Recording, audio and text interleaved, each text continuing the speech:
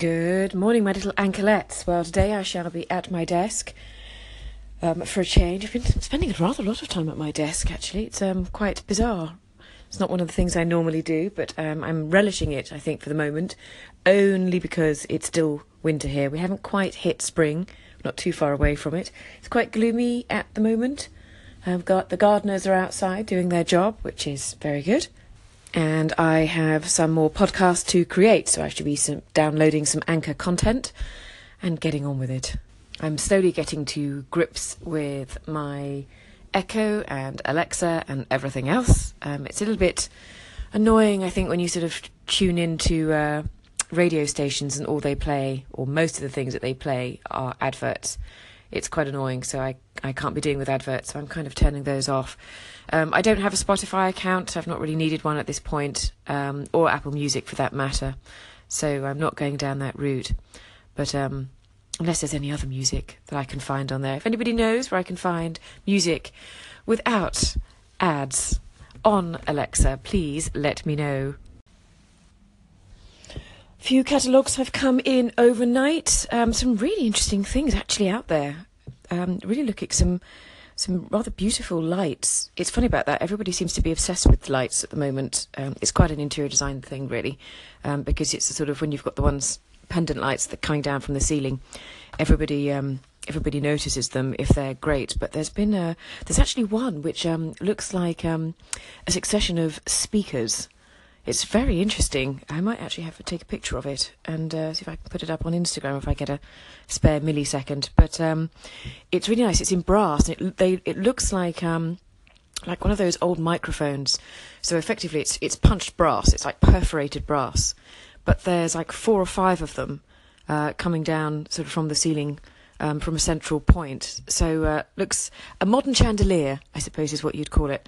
But looks very fine. Might have to get it, and it's a very good price. It's only sort of around about 400, which is not bad really for lighting in the grand scheme of things, for something that looks really interesting. And of course it's quite large. This is the other thing. So it's over just about a metre long, a metre wide rather, and length obviously you'd have to chop a little bit off because it's about 1.5 metres. So you'd need something which didn't have low ceilings, but a beautiful piece nonetheless. Today, folks, I am just drawing on from some of my historic stuff on Anchor, which is a total delight to go back just to hear what was happening back in July of last year. For those that are new to this app here on Anchor, lots of frivolity and fun was happening, and I believe I don't know how this happened, but we got onto the subject of James Bond. Which is one of my pet loves. I do love James Bond. Not literally, but you know what I mean. The films, the books, etc. And we were all talking about it, and I just couldn't help myself. So Georgie D and I had a conversation about Bond, and then I decided I would just do a little bit of playing with some Bond music.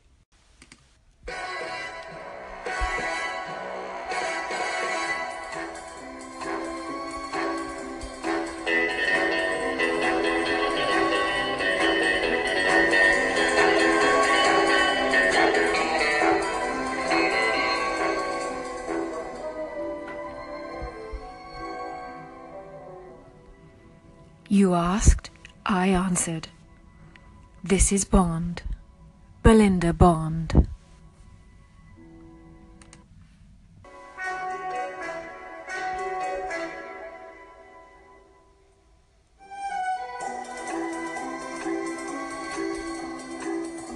On a mission.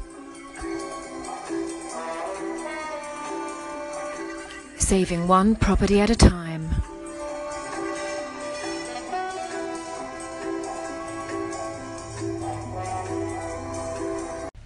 Good evening, my little anklets. Now about 9 o'clock in London town. All is quiet, all is dark. I've had an interesting day, not very productive. I quite like to be as productive as possible, but it just kind of hasn't happened. I had a visit from my mother, and then the lovely Ernest turned up to sort out my washing machine, which I couldn't unplumb myself. So he sorted that out, which was great, but it just meant that I just didn't get enough work done, and then the day sort of went.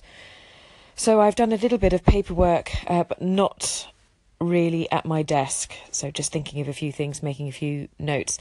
That's the way it goes sometimes. But I have cleared a few things up to do with the new Sloane Square job. A bit frustrating. All the different structural stuff coming in and out. Lots of different questions to the clients. Just it's the really, really bitty bit that I hate, but has to be done. Sad fact of life that it is. But tomorrow will be better. I'm off to Pilates for my 3rd class. Hopefully that will keep me out of mischief for an hour or so. And then it's back to the thick of it, if at all possible. Well, yes, I echo what Ben's saying there. I think it's one of those things, isn't it, really? I think sticking to the process is something which not all of us get a chance to do on a sort of a daily basis. And me today not being very sort of productive. It's funny, isn't it? I'm generally quite good at the execution stuff. I'm kind of quite, sort of tunnel vision when it comes to that. A few things sort of throw me off. Sometimes if I'm not necessarily sort of in the mood, I wouldn't say I'm moody, but I'm one of those that sort of need the mood, need to take a few hours, need to do something different. So I need to sort of apply myself. I know myself that better. There's no point in forcing myself to do something because it just won't happen. But you just have to sort of forget about it. If you can't get something done on a certain day or in a certain few hours, come back to it. And you will come back to it. It's just not beating yourself up about it. So I fully endorse what Ben's saying. Stick to the process and just keep at it. I've not read the book, actually. It's quite an interesting one. It's sort of a thing I would possibly take with me on holiday, which I'll attempt to do. At the rate I'm going, I'll have a whole variety of different books to take with me into to when I go on holiday, which is not until August. I think it's probably going to be my only holiday, possibly this year, but that's nothing unusual. But anyway, back to the grind. Belinda, you know the way we'd say Monet, oh, he's an impressionist. Cézanne, he's an impressionist. You know that kind of way of talking about people. So here's one. I'm curious to know what you'll say in answer to this. Oh, here's Belinda. Here's Belinda. Now I'm talking about your work in design. Your work in design, interior decoration. I'm not sure what the best term is. But do you have a preferred answer to that? What school do you belong to? As a kind of name, I'd like to have a look at other people's work too. Now, Paul, this is actually a very interesting question. I was thinking about this earlier this morning when I picked up your call in. I think there are so many different things when I think about sort of interior design and sort of what you would actually be. I suppose in some ways, in the general scheme of things, I'm probably would say I'm sort of a traditionalist, but I'd have to be really careful about saying I'm a minimalist, because I'm not the one which is going to sort of be, I don't know, sort of drawing up a home or living my life with sort of very sparse amount of things in my home and a twig coming out of a pot or something. That's just not me at all. But I do believe, I do have a sort of a mantra, which is simplicity is the master. Don't overcomplicate things. Don't have things that you don't really need or don't want. Do regular sort of clear outs, but style-wise, go for something that's beautiful but simple. I think that's the way to go. But I'm probably quite a traditionalist, but I'm quite happy to go for something which is reasonably old school but not old-fashioned. That doesn't really help, does it? It probably needs more thought, actually, Paul, but it's a very good question. Would I be, if I was a painter, would I be an impressionist? No, I think I quite like to sort of, maybe it's a realist. God, I'm articulating this not very well. I think that the paintings that I like are not the ones which are just an impression of something. I do enjoy those, but the ones that I really like are the ones which actually show sort of true life, and they're very much like photographs. The workmanship that goes in to make them so they actually look like photographs, I think is phenomenal. So Tissot is one that I go to, one artist, Jean-Jacques Tissot, probably John Singer Sargent, another one. They're probably my two. And my favourite artist, Sir Lawrence Ormond-Hadamar, who was a Dutch artist, and lots of sort of Greek, Roman artistry, a lot of work that he did. It's quite popular over in this country now, but my favourite subject at school was classics, particularly Greek classics, Greek and Roman classics. So I suppose that's where it's come from. But that's on an art thing. My own style, yes, reasonably colourful. I think that's probably true to say. And then apart from that, I think simplicity and beauty. Probably doesn't help, but that's what I think. Belinda, apropos of consistency or change and of your image, meaning your image, one of the most successful business women that I know a bit about is Rita Clifton. She once chaired the biggest business branding company in Europe, whose name I can't remember right now. Anyway, the only clothes she wore to work when she went to visit any client was Coco Chanel little black dress, and the only drink she ever drank was green tea. Total consistency. And that practice has dwelled on me for many years, for a number of reasons, including one that I'm going to outline in a second. One of the theories I've come up with is that is based around the question, what experience does somebody have if you turn up dressed the way they expect you to be dressed and present yourself the way you expect them? The first thing that happens, I think, is that people experience that they're good at predicting what you're like. When people get the experience of being good at predicting, they feel good about themselves. They feel, oh, I'm a good predictor. If they're feeling, the better they feel about themselves, the more likely they are to purchase something. So if in business you want to sell something to people, there are some advantages in dressing consistently from the point of view of influencing the mood of the person who might buy you. Hi, Paul. Another good round of call-ins there. Well, I think it's interesting. Rita Clifton, I had heard the name, but I needed a refresher, so I gave her a quick Google, and she was who I thought she was. I remember vaguely when she was doing some sort of work, this is back in the day, she was at Saatchi & Saatchi, and I remember they had some kind of an issue with her. I think she'd had her children or whatever, and she came back to work in a really short space of time or something like that. And I thought, was that her? Yes, it was. So she's a very big on sort of branding, and I suppose that's what it is. I mean, everyone bangs on about personal brand these days, and I suppose in the way of how you sort of present yourself and what image you are professing to present, I would say that, would she have it right? I certainly couldn't do the same outfit or the same little black dress from Chanel each time. I'm one that likes variety, so I don't wear the same thing 2 days running. It just doesn't happen. I certainly couldn't wear Chanel on site, forget that. That's not going to happen at all.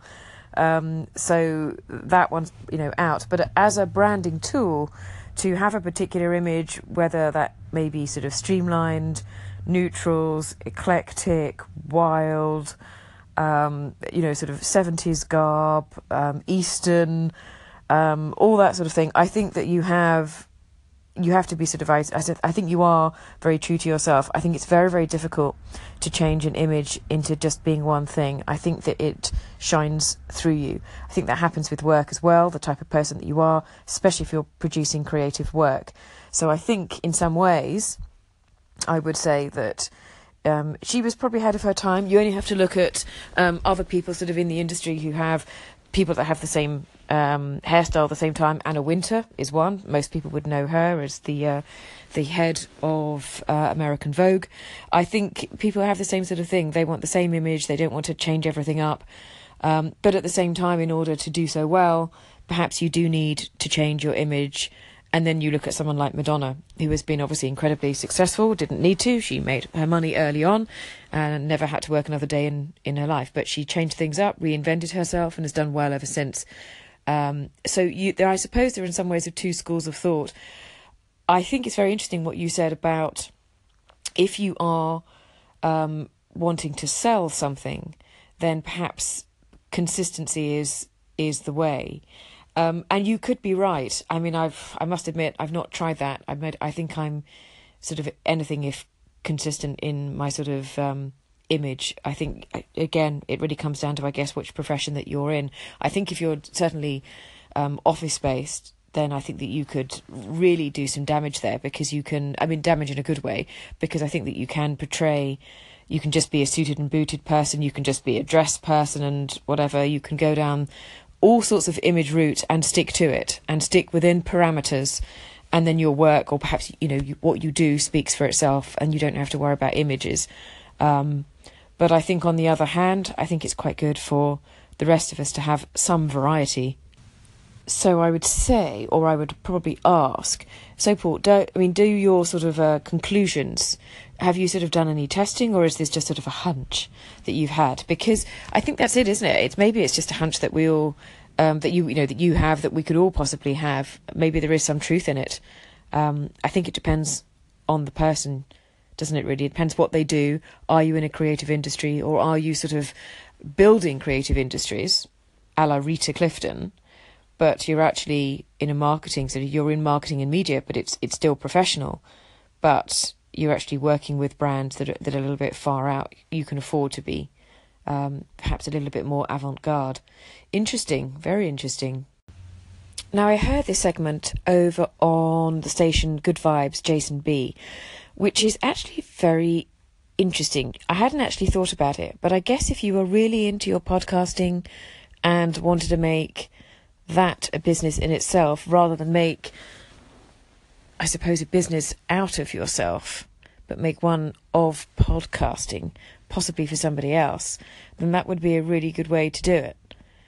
I suppose you could apply that to anything, making video content for somebody, making podcasting and effectively what people have been doing for years, copywriting for people.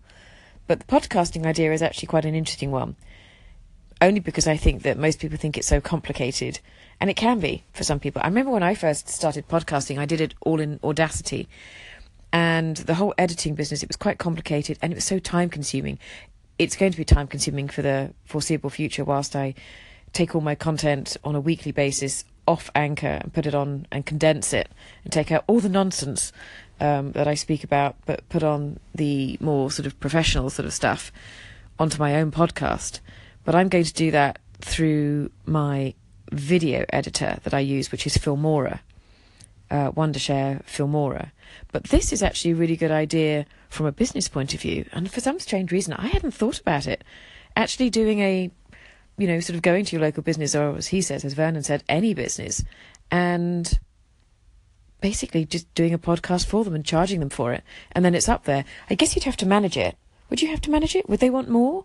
Really, really interesting to know. You could go in and interview them, get your equipment. I think there's a good little business there, because some people just won't want to do it. Very interesting. What an interesting concept. Silly me, hadn't thought about it before. Right, I've had a very good evening catching up with everything on Anchor. I feel much better, so I'm going to have an early night to prepare my poor little body, my poor little out-of-condition body, ready for Pilates tomorrow. Wish me luck. Nighty-night, everybody.